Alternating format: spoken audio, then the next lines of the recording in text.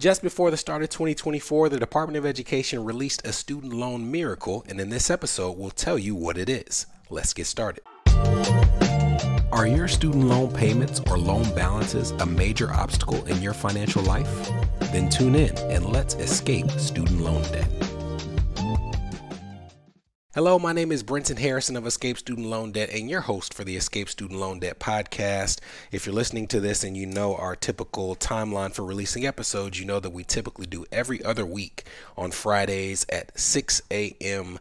Eastern Standard Time. And we didn't this Friday, and it was because I wanted to just have the episode released on the last day of the year to tell you about a good surprise that I think you all will appreciate. We spent a lot of time on the podcast this year talking about different waivers and adjustments towards repayment history for things like income-driven repayment and public service loan forgiveness. The most consistent of those topics being the income-driven repayment plan waiver and the public service loan forgiveness waiver. And throughout the course of these episodes, we have told you a lot about who wasn't eligible for these waivers in the efforts of making sure that they took any steps that they needed to take to make sure that they got in good standing before the waiver expired on December 31st of this year. So we wanted to do everything we could to make sure that if someone wanted to participate in the waiver, and everyone should want to participate, that you wouldn't find yourself ineligible and not realizing it on the last day of the year. And by this point, you should be acutely aware of everything that's needed to be eligible for that waiver, although we're going to recap it in this episode. But there were another couple factors at play that went into the specific things that we focused on. Another factor was the fact that student loan payments began again in October.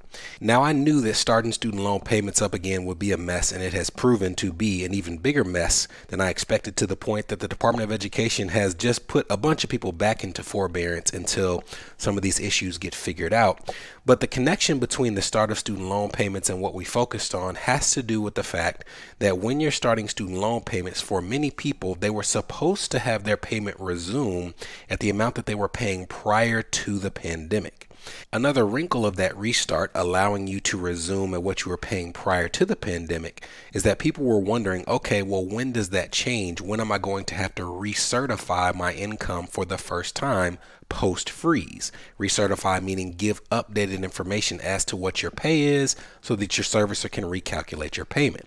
The Department of Education promised that they were not going to force anyone to recertify their income until at least 6 months after the resumption of student loan payments. And that's a big deal, because if you recertified your income now and you're making significantly more than you were making prior to the pandemic, even with things like the new SAVE plan, which dramatically lowers payments for most borrowers, that's all dependent on what you're making now versus what you were making then. I did some back of the napkin math, and if you were making $50,000 in a household of two prior to the pandemic on the pay plan, your student loan payment would be about $170 a month. But let's say that now, post-pandemic, post-payment freeze, you're making $100,000 as a household of two. Even if you went to the SAVE plan, which for most people is going to lead to the lowest payment, your payment goes from $170 when you're making $50,000 to $463 when you're making $100,000.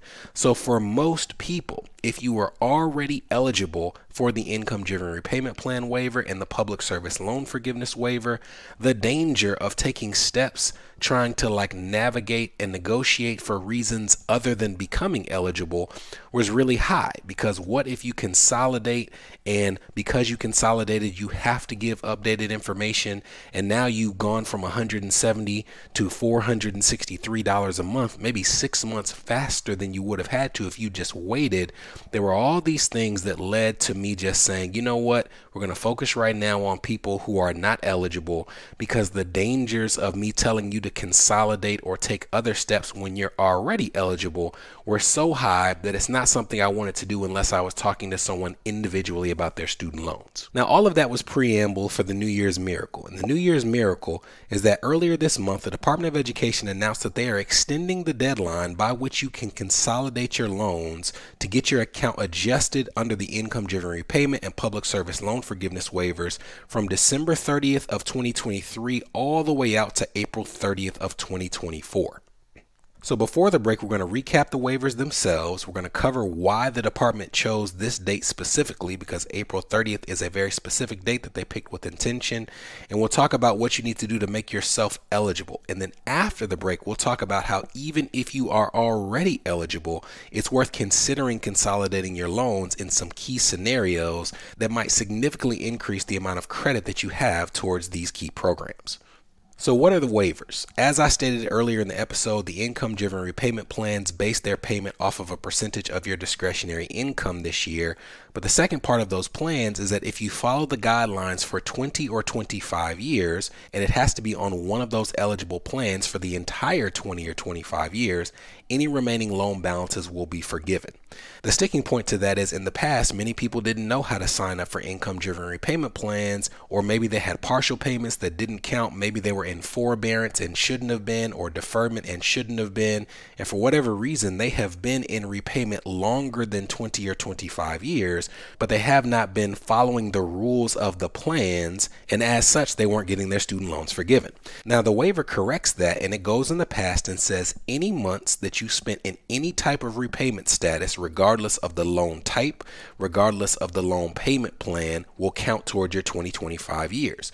It also gives credit for some months in forbearance and deferment that exceeds the allowable limits in those scenarios. There's all these payments that wouldn't have counted in the past that will suddenly count as a part of this waiver. Now, the Public Service Loan Forgiveness Waiver did the same thing. Any payment that wouldn't have counted in the past towards the 10 years that you need to have your loans forgiven under the Public Service Loan Forgiveness Program, those will now count as well, as long as you can prove that you made a payment while working for an eligible employer, which would be a nonprofit or a government entity. Another huge element for the Public Service Loan Forgiveness Waiver that's not as widely discussed as you might think is that under the current and future rules of the program, you not just had to have 10 years worth of payments while working for an eligible provider, you also had to still be working for an eligible employer while you waited for your loans to be forgiven. So you may have 10 years worth of credit and now you want to move on with your life. You apply for Public Service Loan Forgiveness. Maybe you want to work for a for-profit entity, but if it takes 9 months for your student loans to be forgiven, you had to currently be employed at the time of application and forgiveness in order for that to go through. As a part of the waiver, you didn't have to be employed by an eligible entity. If they found that you had 120 months worth of credit, they would forgive those student loans and you could go on your merry way, even if you had already left for another employer. So that's a really big deal that's not frequently covered. Now, the people that we focused on in this podcast were people who were ineligible, and ineligible means that you did not have a loan that was owned and managed by the federal government. We've talked about the fact that all direct loans, which is most new borrowers, are owned and managed by the federal government, but there's a type of loan called an FFEL loan that could be managed by the federal government and could not be. It could be owned and managed by a private entity. The department also says in this release that they think that it's going to take them until July 1st of 2024 to update all of the credits under these waivers. They also know that it's supposed to take about 60 days in order to consolidate a student loan. So they chose the April 30th date because if you consolidate by April 30th, 60 days after April 30th is July 1st. So they're essentially trying to say that as long as you get it in within this program, you should have your new loan issued so that it's eligible for these waivers by the time the final adjustments are made on July 1st, 2024. I think that's very generous. I've seen plenty of times where it takes longer than 60 days, so I definitely wouldn't wait till April 30th in order to put this consolidation application into your servicer. And after the break, we're going to tell you, even if you're already eligible, when you're in the camp of people who might still consider consolidating before this point in time. This is the Escape Student Loan Debt Podcast, a show for established professionals whose student loan payments or loan balances are impacting their marriage, their business, their credit, or their dream of achieving home ownership. We'll be right back. Are you interested in learning the tools and techniques we use to get student loans forgiven, reduced, reorganized, or expedited? Well, great news. We're currently updating our flagship course, Escape Student Loan Debt, to reflect the current changes in the student loan landscape. To stay up to date on the launch of the course and opportunities to sit in on our live recording sessions, head to escapestudentloandebt.com and join our email list now. You're listening to the Escape Student Loan Debt Podcast. Subscribe now at escapestudentloandebt.com. Welcome back. Welcome back. I'm sure there's more than one group that would benefit from consolidating their loans for these waivers, even if they're already eligible, but I'm going to tell you about the biggest one that I've found and explain why they would benefit, and then let you get back to your holiday. And that group that I think would benefit are people who have student loans that they took out many years apart. So people who might have gone to school and then went into the workforce for 4 or 5 or 10 or 15 years before deciding to go back and get a master's degree or go back to medical school or law school. Or you could have somebody who took out student loans for themselves and then 20 or 25 years down the line took out student loans on behalf of their children for Parent Plus loans, and now they have loans that are 20, 25 years apart or 4 or 5 years apart or 10 years apart, and you might have been paying on that original set of loans in the interim, and then when you get back to school you stop, and then now you've got loans that have wildly different amounts, wildly different credits, and you're trying to figure out how it's going to impact your credit towards forgiveness. And all this has to do with the credits that you're applied after you've consolidated a loan with different repayment credit. Before the income-driven repayment plan waiver, if you consolidated loans into a new direct consolidation loan with the intention of getting credit towards student loan forgiveness or public service loan forgiveness, you would lose credit for any months that you paid on those loans prior to the consolidation. And I've seen some horror stories where people have been 6, 7 years in to making payments towards things like public service loan forgiveness, and they'd only have 3 or 4 years left, but then they find out that 4 or 5 of those loans that they have that have a large balance on them were Stafford loans that weren't eligible for public service loan forgiveness, and they would be starting at month 1 when the consolidation took place. So that's a huge deal. So now let's talk about what would happen after. I know we're skipping away from what's happening now, but I want you to understand the importance of this, so we're kind of bearing the lead a little bit. After the student loan waiver has expired and we're going into the new rules, the way the consolidation will work is you will not lose credit towards what you've paid prior to the consolidation, but the amount that you're credited for that consolidated loan will be based on the weighted average of student loan balances and student loan credits of what you put into the new pot. An average is you just taking 2 or 3 numbers and finding the average between them. So an example would be the average of the numbers 0 and 10 is 5. It's right down the middle. With student loans, it's a little more complex because if you're talking about things like payment credits, you also have to consider the fact that there's an actual loan balance associated with this debt as well. I put an example on screen so that you can see this for yourself. Let's say that we have 4 student loans and we're trying to make ourselves eligible for the Public Service Loan Forgiveness Program, which requires 120 months of payment before your student loans are forgiven. Now, of those 4 student loans, one of them is $50,000 and it has 20 months credit towards forgiveness. The other is $25,000, also 20 months credit. Another for $15,000, also 20 months credit. And let's say that of the $100,000 in total across these 4 loans, 10% of it is with this last little bitty loan that's $10,000, but this loan has 115 months of credit. This is probably someone who took out loans for their undergrad, took a period of time off where they started making payments toward those debts, then went back to graduate school and has these loans in separate groupings. Now they have a loan that's 5 months from getting forgiven, 115 of the 120 months that they need. But the other 3 loans in the pot have 100 months to go, and because they represent 90% of their total loan balance, they have a heavier weight than that smaller student loan.